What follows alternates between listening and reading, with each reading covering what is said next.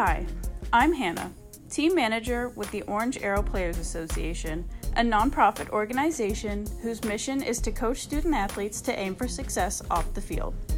Please consider making a play by giving, posting a friend-raiser, subscribing to our podcast and YouTube channel, and staying connected on social media at Orange Arrow PA. Visit orangearrow.org for more information. Thank you for listening. Take aim. Now inside the play call with Orange Arrow, and I'm your host, Sean Robinson. Today's episode is being recorded in Pittsburgh, Pennsylvania, home of the city where it snows in the spring. Are you serious? It's really snowing in the spring? Crazy. On today's episode, we're going to hear from a friend of Orange Arrow within the education space, Dr. Adam Alvarez.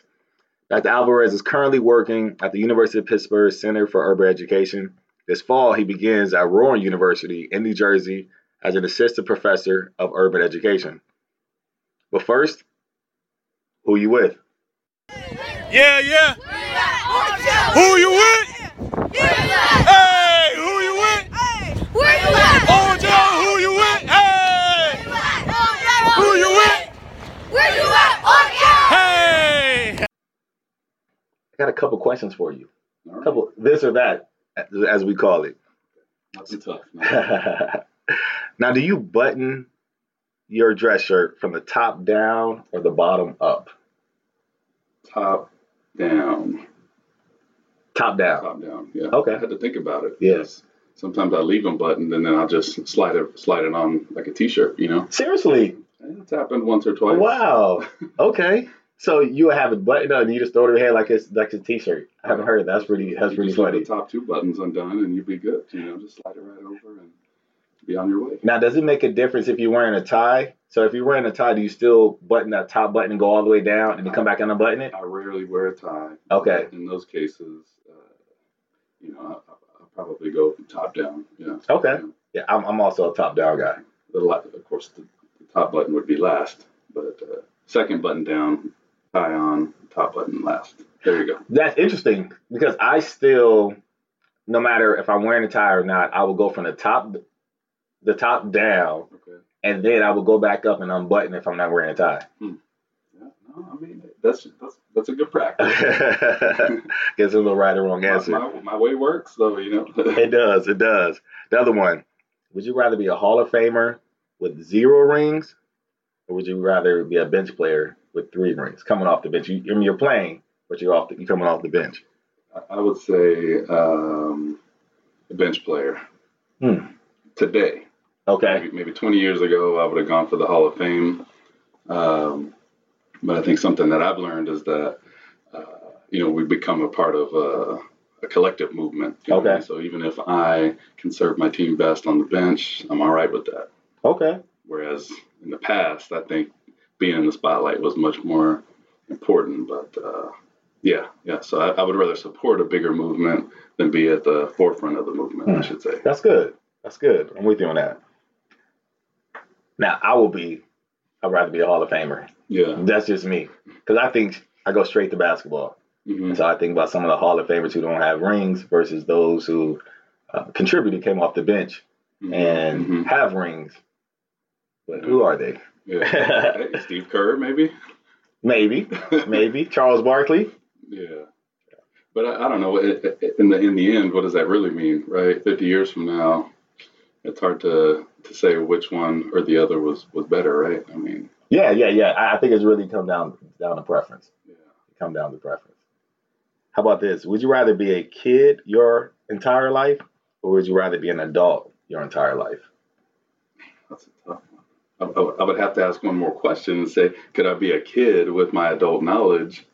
And if that was the case, then yes. No, you cannot. Then no, I'd rather be an adult because there's too much that I don't think that I would know. You know what I mean? Like with the kids' understanding of the world, it's just too limited. Now, what would be the time span? So give me maybe 5 years into adult life. Probably, I'd say about between 17 and 19. I'd want to be an older kid.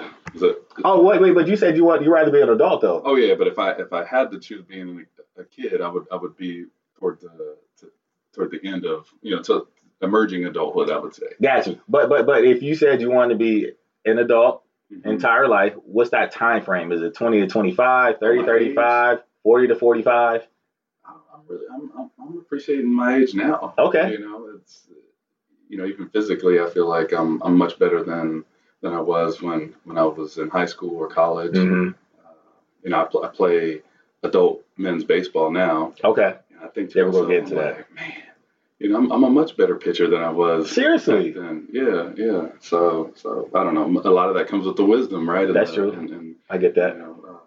A bigger understanding of the game and all the moving parts. So. Yeah, I don't know. I'm feeling good now. I'm sure I'll get to an age one day where I'm like, I wish I was about 10 years younger, but I'm not there yet. That's for sure. That's cool. Well, let's go back then.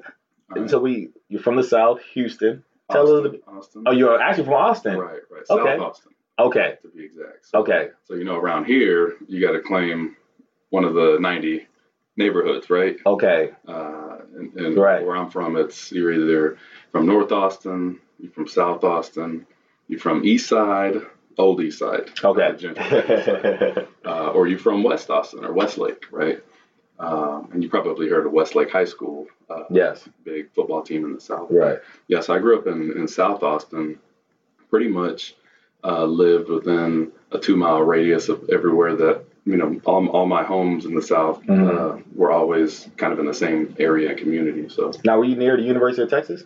No, we're about 7-8 miles. So the line is really the what we call Town Lake. Okay. And so we're just across Town Lake to the north is downtown Austin. Okay. And just to the south of the lake is this the SoCo district, South Congress, what's popping now. A lot of the new hot places, but about 3 or 4 miles south of that, you get into a more suburb feel, still pretty close to the city, but it's about a maybe 8 to 10 minute drive. Oh, so you're still fairly close though. Yeah. So are you closer to Dallas or Houston? Houston is about 3 hours for most people. Okay. And Dallas is about 4 hours. Okay. I say most people because there's some folks who like to drive. Right, rolling. And they claim they can get there in 2 hours and 40 minutes. I know, that's hilarious. It's always a competition. Right. Yeah, speaking of competition, tell a little about your sports background. All right. Well, as you can see, I'm sitting here and not in some picture, with a ring on. So I think I was probably like most athletes, maybe average. But I played baseball my whole life. I played football for 1 year. Did you? I know this is new to you, right? Yeah. So the reason I played football that 1 year in, I think it was 10th or 11th grade, okay, was so that I could get into this private school. And my cousin talked me into that. He said, just come up here and play, man. You're big, you're strong. Yeah. They'll put you on a team, get tuition waived. I was like, all right, whatever. Right. So I went. That was the only year I played football as a lineman. And, I never felt big for no reason ever in my life except for when I played football. But since I was about 7 or 8 years old, I played baseball starting right after T-ball. Okay. All the way up until my second year in college, maybe my third year in college. Okay. Who were some of your favorite baseball players? Oh, I pitched my whole life, and so my favorite, especially growing up in the South, was Roger Clemens. Okay. Who played at UT.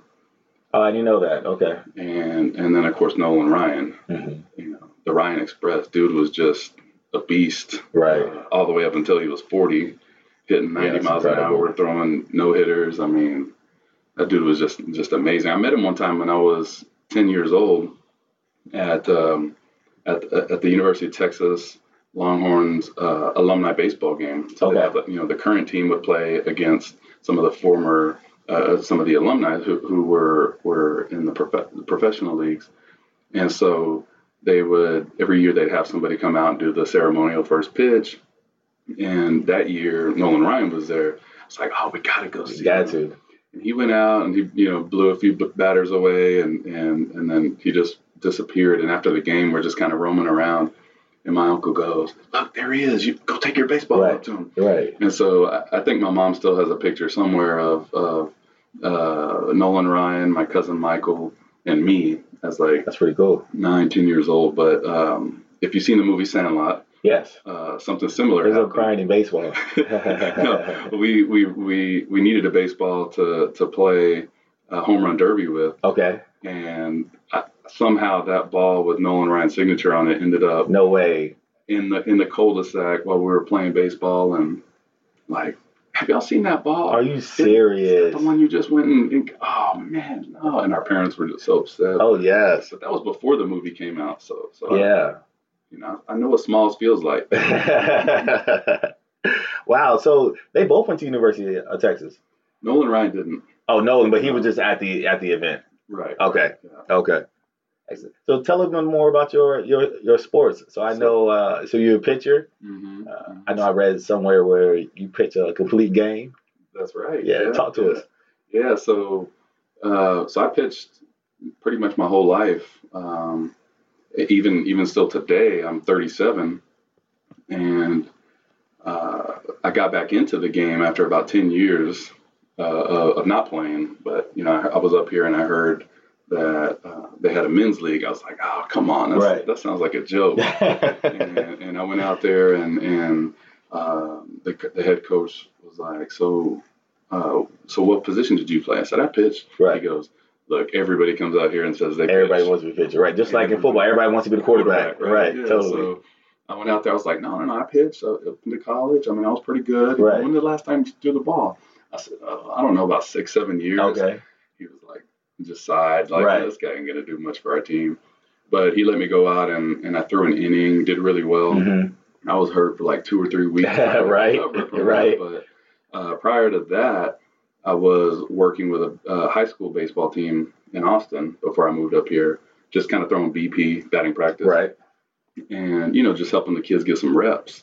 But it was just most fun because I was still around the game. I'd go and give the pitchers some tips. But prior to that, I was playing at Houston Tillotson University. Okay. So I don't know if you're familiar. It's HBCU in Austin. Mm-hmm. Actually older than the University of Texas.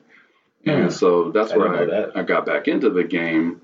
But before I attended school there in 2004, I was playing in a summer league and pitching, and some coach came up to me and he said, hey, now I know you're a little bit older than some of the other kids, but do you have any eligibility left? I was like, probably. He said, well, we're having tryouts over at Houston Tillotson. You have to think about coming over. I was like, what's Houston Tillotson? Yeah. And I said, wait, that means I'm going to have to get back into school, huh? And he said, yeah. Do you know how many credit hours? So I had gotten out of school for 3.5 years. Okay. Because my oldest son was born. Okay. And I had to go to work. Definitely, yeah. And so I was thinking, this would be an interest, so I could get back into school. Right. If I play. Okay. But yeah, so that was kind of how I got back into college in 2003 or 4, something like that. So long ago.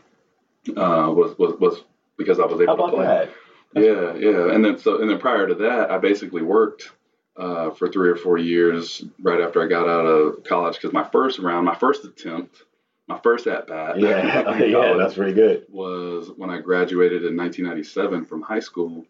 Went to school for 3 semesters, and basically just choked. I wasn't a very good student.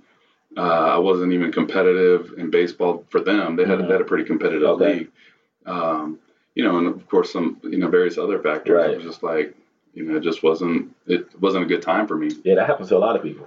Yeah. So that's kind of the lineage of my baseball career, even up till now. So and maybe there's more to come. What I mean? I might hit that 45 and over league and just blow up. But yeah, I mean, before that I was just always playing Saturdays, in the summers. Yeah. Texas, you can play pretty much year round. So that was a norm for us.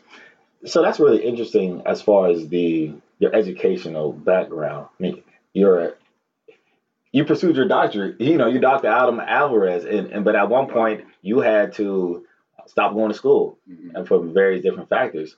So we're going to get into the education part a little bit more. But also, one thing that you said that was interesting is that you got back in school because of baseball. And so sports is such a huge vehicle for young people to be able to pursue their dreams, get higher education, and be able to set themselves up for a better future. I agree. Yeah, that's really cool. Yeah, and I think there's so much to the story and the picture that kids don't know. Right.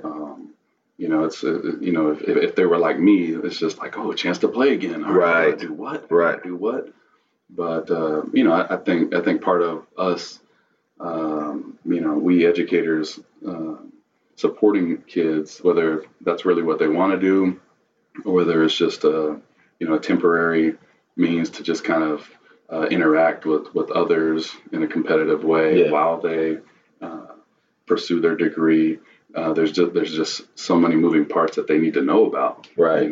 That I know I didn't know about. All I knew was like, where do I sign? And I go here. Exactly. And also, you know what I mean? But I didn't know that sometimes teachers and schools look at us differently. Well, those are the athletes. We got to make sure they're passing. You know what I mean? Right. So sometimes we miss out on more rigorous and higher level learning opportunities at the expense of the university's need for us to be, at our best, right? So I think about, maybe we shouldn't let kids know because playing sports is fun. Yeah. But then on the other hand, maybe we should let them know because, maybe there are different decisions that they would make. Right. And so I just think about the ways in which students are sometimes unaware of the bigger picture, and I think I often struggle with how much they need to know. Yeah. So this just in my grown-up thinking. Right. These are some of the thoughts that I have about my younger self and what that means for other kids who are in schools, maybe struggling. Yeah. I think about to hear you say I'm here with Dr. Alvarez, right, is still surreal to me because as I was saying, I was out of school for a while, and I would say that school was not really schools weren't really designed for me. Okay. Or people like me. I always felt like. Yeah, tell me more. Well, I always felt like I struggled as a student. Not because I wasn't capable, but because the ways that classrooms were constructed around certain assumptions that I came to class already knowing these types of things, right? Or that there were just certain things that I think teachers thought that I already knew, and so that made school tough for me. So, as I think back, I graduated, are you ready for this? Yeah. With a 1.8 GPA in high school. Wow. So, what do you mean, wow? Wow. You're Dr. Alvarez. That's right. How about that? That's wow. Right. So that doesn't matter now, does it? But, but the point I'm making there is that I think there are several points, right? It's one point could be, where you start maybe doesn't have to necessarily be where you end up. Right. But it also makes me think about what little the school did to support me. You know what I mean? Like to some degree, if we think about how athletes operate on teams, right? If the GPA were yards per game or yards per carry, people might start looking at a running back or a receiver and go, ooh, 1.8 yards per carry. Yeah. Somebody's got to do something, right? Right. So we can look at the athlete and say, well, he can work out, he can do this, but eventually people start pointing at who else? The teacher, the coaches, they start pointing out whether or not the linemen are doing their job. Right. And so in some ways I look at that 1.8 GPA not as a representation of my intelligence, but as a representation of the support systems around me. Yeah. Right. So had I a 4.0, I probably would also have been very close with my teachers, had parents who, had masters and doctorates, came from a very affluent family. You know what I mean? So I think just in that message, kids should hear that how our schools rank our levels of intelligence in terms of GPA or grades is not representative of what we really know in our level of brilliance, but can also be seen as a measurement of how well the system is supporting us. So, that's maybe is that too deep? I don't know. Yeah. I often think about Yeah, no, that's good. That's good stuff. So let me ask you this. So thinking about to that time period, and did you cry out for help, or do you think it was the teachers just not be able to identify and write you off early once you have shown that you have not been as successful as we have would have liked? Yeah, I don't know. It's tough. I mean, it's I often try to go back and fill those gaps in my memory. Like, what was it? I can't even remember my teachers' names. Yeah. And I hear people go, yeah, I remember my fourth grade teacher. I'm like, how do you remember these people? Right. I remember my third grade teacher. Like some of y'all must have just had some really good teachers, but I don't know. But what I can say is that based on what I see in schools today, sometimes I'll be in a classroom, or even in my own experience as a teacher, I'll capture a moment almost like I'm taking a picture, right? Okay. But in the moment that something is happening or I'm observing something, it's almost like a snapshot, like a still, and then a memory comes back. And I'm like, oh, I remember that was like me in class, So, so for me, teaching was one way to kind of recapture my schooling experiences, through teaching other kids and go like, well, oh, now I remember, my teacher in English used to do this and I hated that. Yeah. So let me not do that. Right. Gotcha. And then also when I observe and just watch other people and their craft, memories come back and I go, I used to do that. I used to do that as a teacher, So I think part of my moving toward education as a career and an opportunity has a lot to do with trying to fill the gaps of my own educational experiences as a student, and just trying to pave the way for other children to have more opportunities and to try to expand what teachers know, and that's for athletes and for non-athletes. Yeah. But I think, going back to the 1.8, right? That was, it wasn't very competitive. I think I had better numbers in baseball. In fact, I'm not sure. I'd have to check, but I think I still hold the record for most home runs in a season. How about that? For high school in the TCIL district. But I often go back to my Facebook and look at the folks, and I'm like, y'all would have never guessed that I would be here. Exactly. But I do want to say that I think that it's important to recognize that where I am today is because of, a good part of that is because of the opportunities that other people have just kind of laid out for me. I was going to ask. Okay, that's good. And that's something that I didn't think about until I met my advisor, Dr. Milner, right? Who's also at the Center for Urban Education. And one of the things that he helped me realize in the summer of 2013, so he was teaching at the University of Texas while I was getting my master's to be a principal. And I asked him out to lunch one day, and I was like, I knew he was in Austin from Nashville, was here for 6 weeks, or was there for 6 weeks. University was paying him to basically stay there and teach his summer course. Right. And so I knew he couldn't say no to me. I knew he couldn't, say, I got to go home and take care of my family. So we went to lunch one day, and I was surprised now as I reflect on this, how little I knew and how much I attributed my success to my own efforts and merits. So the gist of that conversation was, how did you get into UT? And I said, well, I had to work really hard. No, but did you have to get any recommendation letters? Right. I was like, yeah. Well, who wrote you? I said, one of them was the superintendent of our schools, and she went to UT. Okay.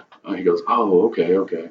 And I started seeing what he was doing. I was like, wait a second, maybe that letter had something to do with it. Right. But he was like, did you score really well on your GRE? And I was like, I don't think so. No, not really. And what were you doing before you got into school? And I said, well, I'm still teaching, but I'm in my 4th year of teaching. How'd you get into teaching? I said, well, let's see. Holly Engelman wrote me a recommendation. In fact, I didn't even have to apply for the teaching position that I'm currently in. It's like, wait a second. Right. And what were you doing before that? I said, well, I was a teacher's assistant in a school. How'd you get that job? I said, well, I've been working on the units, the direct care units, because I taught at a hospital. Okay. And one of the teachers met me through some interaction that we had, and she made a recommendation. This guy would be really good working up at the school. How about that? I went back I said, dang, I ain't done nothing. all I did was, I guess present my best self and develop relationships and build trust and loyalty among people to the degree that they would feel comfortable working with me. Yeah.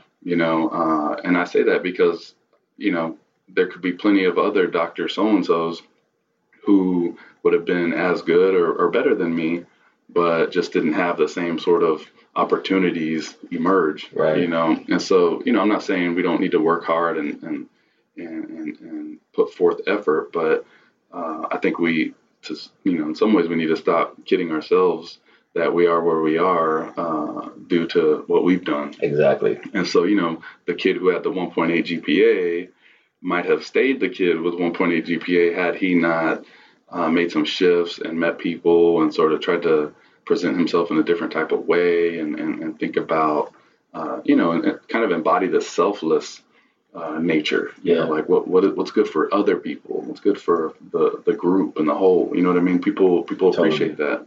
Yeah. The power of relationships played a huge role in my life and got me to where I am now. Mm-hmm. And so knowing that, is that something that's important to you to be able to help others come along? Even more important now. I think just in celebrating our students who are in a program that we sponsored at the Center for Urban Education. We started out. This program served like 40 to 60 students, right? And everybody had the opportunity to join in, and for whatever reason, some did and some didn't. Mm-hmm. Some joined and then changed their minds. But one group of students, a group of 7 students, remained committed from the second quarter of their 9th grade year all the way up until today. Senior. And they're right. Senior, they're graduating. And so, as I was thinking about how proud I was of that group, it was like, y'all could have done any number of things, yet y'all persisted. And there was one point in the program when our funding got cut, and they continued to show up. Wow. And the tutors and mentors that worked in the program too continued to show up. And it was like, and so when I think about that, I also think about the interviews and the observations, and I was reflecting, thinking, you know what, not one student ever said, I really like the way my tutor, teaches me math, or he's really good at helping me understand these grammar concepts. Mm-hmm. Every student highlighted the fact that it was cool to hang out with somebody who was in college. Mm. It was nice to have a really close relationship with folks. Yeah. And they just enjoyed being on campus. And I was like, wow.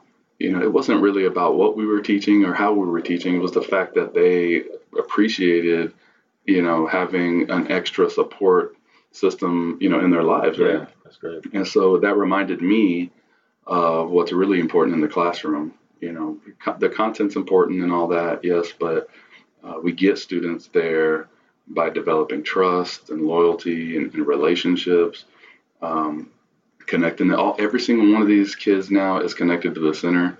So if they ever need anything, they can always reach out. And opportunities come up. Guess who we're going to call for, opportunities for jobs or for scholarships or whatever. Right? Yeah. And so I think those are really important aspects of educators' work. But also, as children and youth think about how they see themselves advancing on and off the field, I think, it's important for them to realize that these opportunities show up, for people who, are, I think, help to shape or welcome these opportunities, right? I feel like you're really good. In fact, I think about the first time you and I met. Can I bring Go that ahead, up? go ahead. Yeah. So I don't even remember exactly when it was, but it was at a mentoring, or it was at a conference for nonprofit organizations. Okay, yeah. And we were, everybody was dressed up, and they were like serving nice food or whatever. And I just remember seeing you and meeting you and wanting to meet you before that. But one of the things that I think that you really do well is that you are very, I'm not going to say charming, because charming has a different feel to it. Yes, it does, right. But you're very good at socializing, and I think that's important because when you think about the growth of Orange Arrow, a lot of that is attributed to the way that you connect with people. You know what I mean? Like, people become interested in wanting to support a program that's led by a person who is genuine, who connects with people. You know what I'm saying? Yeah. And so, in that sense, I think those who are involved in Orange Arrow should pat you on the back and say good job, because I think but I appreciate it. It's not about me, but I appreciate that. But this goes back to the opportunities, right? Because you're doing what you're doing, you're opening doors for other people, right? Including children, including the folks who support these athletes, all the above, right. And so I don't want to discount that, and I want to make sure that someone recognizes you, because sometimes we do work and it's like you get down to the end and you're like, did anybody notice? So I want to be clear about that. But I think the opportunities, right? So I just remember you being very social with people, and I've also watched you do that with the kids that you serve. So I think it's an old saying that people do business with people that they like. Right. So it's important to be authentic, real, genuine, and be likable at its simplest point. So staying with Pitt and the Center for Urban Education, tell us a little bit more about your research. Yeah, so my research really builds on my past as a teacher. So I worked in a residential facility. So many of my students came to. So if you can imagine what a juvenile justice center is like. Yes. A residential facility has a similar environment, but it's supposed to be much more therapeutic. So there's counseling involved, there's medication involved, and kids are monitored 24 hours, but there's usually a school on site. And so if you can imagine a classroom filled with, 10 to 12 students who have supposedly been diagnosed with ADHD or are grappling with some form of trauma, you can imagine how, developing activities and learning would be difficult, right? And so I feel like I thrived in that setting. So when I came into my doctoral program, I continue to have an interest in how teachers are able to pick up on those issues that students are facing, or challenges that students are grappling with, like community violence, for example. Okay. What does it mean for a kid to hear a gunshot and then come to school the next day and supposedly have to function, like nothing happened, normally, right? And so one of the things that I'm really interested in is how teachers pick up on those vibes, and how they reshape their classroom instruction and activities to try to meet the needs of students, and there's also a race component to that too. So does that differ by teacher race, student race? And that's really the other strand of my research is how best can we support teachers to center race in their work. Gotcha. And so, I work mostly with teachers and trying to help them develop knowledge and skill sets to be able to build their own instructional practices that center race. And so how does your research intersect with the work we do here at OA? Yeah. So, I mean, going back to that time that I met you, so initially this is what my mission was for you. All right. Okay. So I wanted to have you come and talk to the tutors and mentors for the same program that I was talking about. Okay. All right. So I thought, oh man, he's going to be really good. He's just so energetic, and if we could just replicate this dude, right? But that ended up falling through. But I remained interested in learning more about you and the program, specifically about how you conduct class, how you might train the folks who work in other classrooms across Right. schools to just basically enact this curriculum, and what was that curriculum? So because of my interest and because of my initial reasoning for connecting with you, that's kind of how I came into the Orange Arrow fold. Right. And so I remember, I guess it was about a year ago, maybe a year and a half ago, that I asked if I could observe you at all. Yes. Yeah. I think it was 2017 or 16. Yeah. Maybe towards the end, 16, 17. Yeah, and I thought it's gonna be great getting back into the classroom, and I just watched kids come in just excited, and I'm just sitting back here thinking and taking notes and just watching how you operate in this classroom, thinking to myself, like, what is he doing that's engaging students that's so different than what their teachers, in their core classes are not doing. And so I really tried to observe what it was that you were doing. So I spent the semester there, and every week would show up and just document notes and data and just try to think about ways that we can improve our teachers' practices. Definitely. What's some of the things you found? So I think there are really 4 things that surfaced in my research watching you, and two of them I think we've already discussed, and one of them. So the first one I'd say is that you demonstrated what I call the knowledge of the game. And I use that phraseology because the nature of the program is really about scholar athletes or athlete scholars, right? Yep. And what I mean by knowledge of the game is that you seem to have a very broad understanding of how schools operate, about how children's lives operate outside of the classroom. What were some of the possibilities?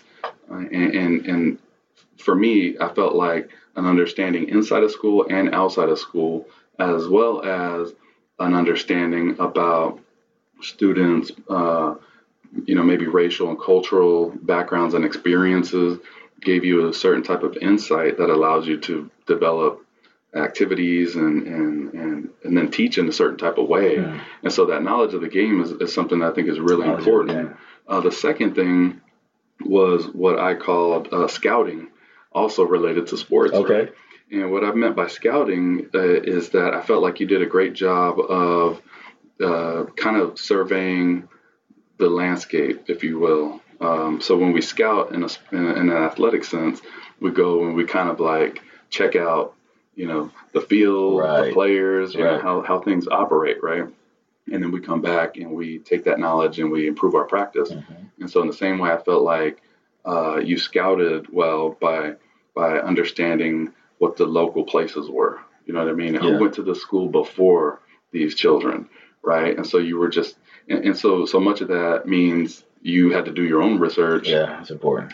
So that you stepped in that classroom and you had some points to connect with them with, whether it was the restaurant that people like to go, whether it was former athletes, etc. So there are a couple of sports coach or what have you. Yeah, right. Prior achievements of the school in terms of sports, but there are a couple of other big points that I'm still writing about, and I'll be happy to share those when those hit the That's papers. Great. But I would love to read it. But I mean, it was insightful to be able to be in what I call a non-traditional education space, because we tend to think that if we're going to learn about and do research on schools and students, we need to study teachers. And so for me, there was so much to gain from an educator, which I would argue is most of us. Yes, I agree. And what does that look like, with children and school spaces? So that's kind of how we came came together. I had one mission, but then you invited me in for something else, and I really gained a lot from that. I got to interact with some of the students, and just see how you put things together, and hopefully, my contribution from what I learned will help grow the program in terms of how it operates and such. Yes, yeah, you have made a great impact from the time you've been around me. One of the things, you have helped me think about the importance of reshaping how we teach, how we engage, even continue to look at our curriculum, because it's a growing process. We never always have it figured out. We got to be able to go with the flow, and also be flexible, be able to react, but also even thinking about how do we even better prepare and prep our other teachers going out there, because while I'm able to do it one way, this other person may not be able to do it the same way, but what are their strengths and how do we help magnify that as well? Right. So you've been around for a little while. What's been some of your favorite moments, or at least one of your favorite moments being with around OA? Yeah, I mean, I think my most recent was I'm thinking about this event that you had where you brought students together to watch a video. What was it? Oh, the movie. Remember the Titans. That's our talking the movie event. Yes. Yeah. And so the reason that was so exciting for me is because not because you showed the movie. I think plenty of teachers and educators have done that in classroom settings, but it was more about what followed, and what followed was a discussion about some themes in the movie. Yeah. So it was nice to give students a floor to hear them talk about what they noticed, right, and even perhaps what they didn't notice. So I think what was common among all of them was that there were certainly issues of race going on in that movie. Right. Hopefully listeners are familiar with the movie, but it takes place in a very racially tense time with a black head coach, right, white assistant coach is what he was, right? Yeah. And black and white players playing together on a really good team that was coached well. And I think, so hearing the kids talk about what some of the tensions was important. And then, of course, my overly critical self was like, wow, they didn't even say nothing about this. And, how does this send the message of, that, racism is no longer existing and that all it takes is coming together and winning, but that's my 37-year-old right, overly, yeah. They're 10, 11, and 12. Exactly. So, yeah.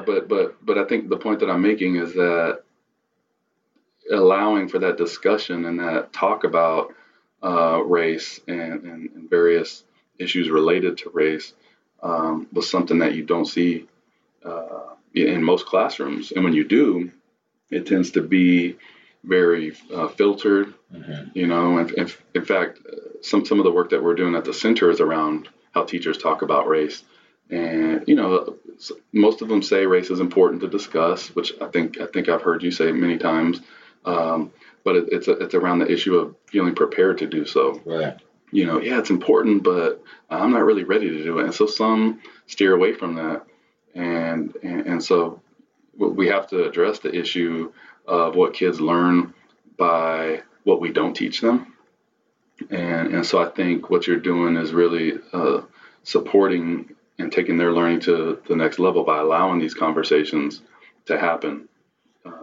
One of the things that was really cool about that event is that so we ran out of movie theater, and it was a pretty diverse group. So we had black kids, white kids. So we had people from all different backgrounds, and their families were invited. One thing that stood out is that when we had the debrief discussion afterwards, the floor was open to everyone to give their input and feedback. But it was only the kids who were been part of this Our Overtime program who took the lead in this and had conversation and spoke up about the different things, the things within the movie.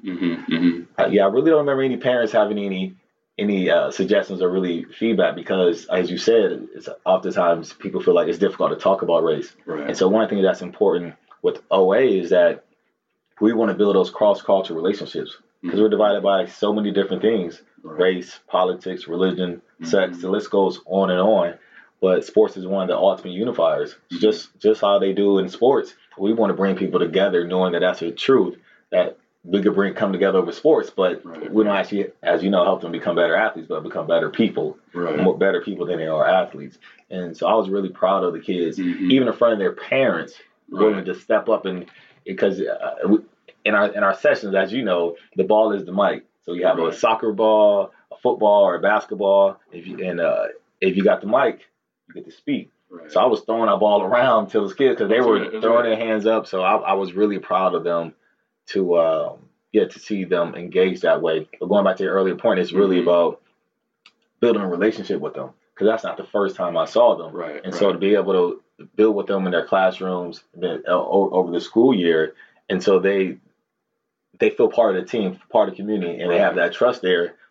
Coach Sean's gonna let me express how I feel, and not going to belittle their point, but more so encourage it, and everybody gets the opportunity. Yeah, it's important to point out. I'm glad you came back to that, because that's something that we forget is that, and I've seen this with researchers or pre-service teachers and observing their cooperating teachers as a part of their learning process, and they just watch these people operate and they go, man, they're just so good. I'm never going to be able to do that. So it's important for us to remind them, and perhaps even some of our young listeners, that how they see us. It comes with a whole bunch of front end work. So not to be intimidated by the fact that Coach Sean can get up there and do his thing, right? But Coach Sean has also experienced some failures along with the successes, right? Definitely. Like, let's not pretend every class period is perfect and that you ain't have to get on a kid. You listening right now, who you are, who you are. Right. But but that's important for them to know that in terms of experiences, they're not all like perfect, right? And so I know, and I'm glad that you acknowledge that front end work is needed, so that kids can have those ultimate experiences where they feel comfortable and vulnerable with talking about really serious issues that impact their lives.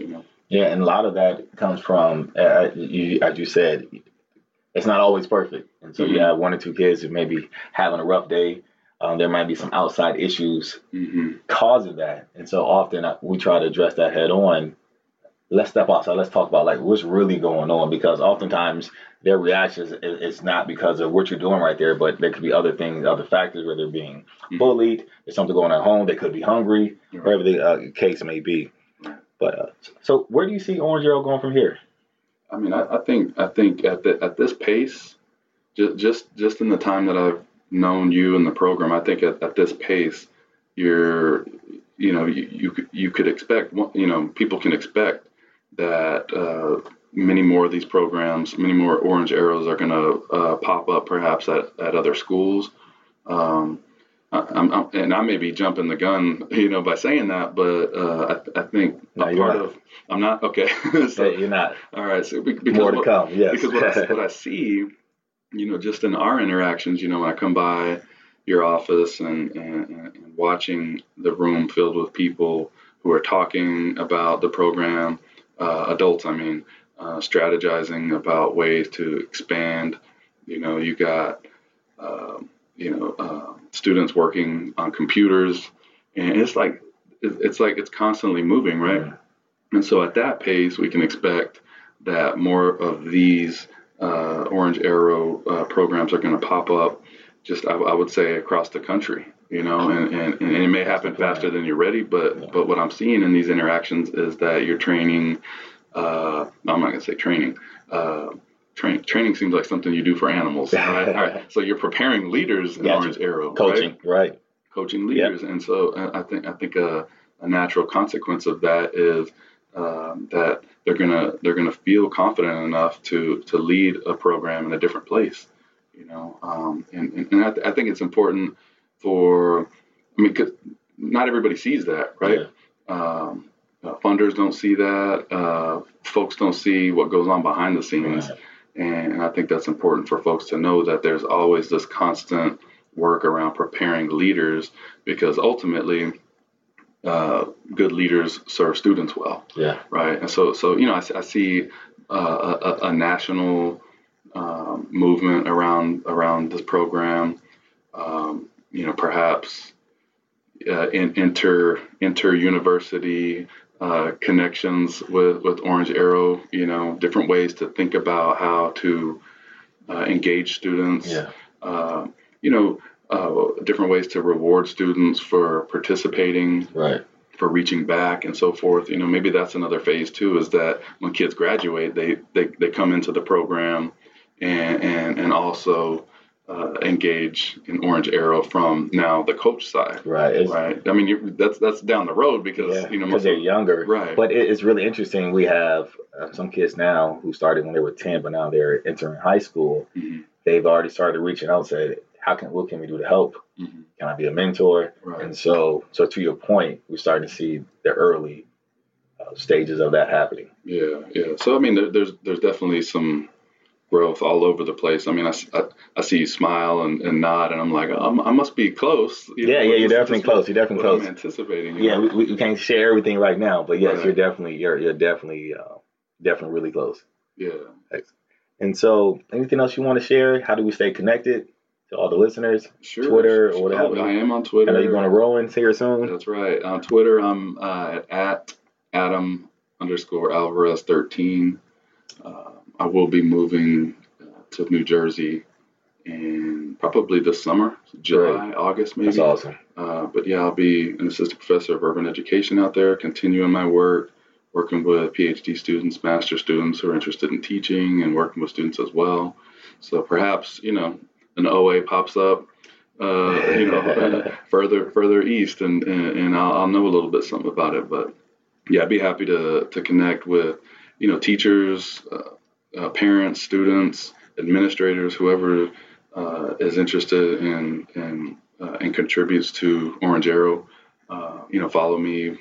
We can bring our work together and continue to grow Orange Arrow and really just to ensure that students have the most opportunities Right, that's what it's about. To get past that 1.8 GPA Right. if that's them, and just create new pathways for all students to be successful. And that's at Adam_Alvarez, ALVAREZ 13. That's right. Yeah, Got it. yeah, that's me. The number 13. Well, Adam, thank you for your support. Thank you for your friendship. Thank you for your time.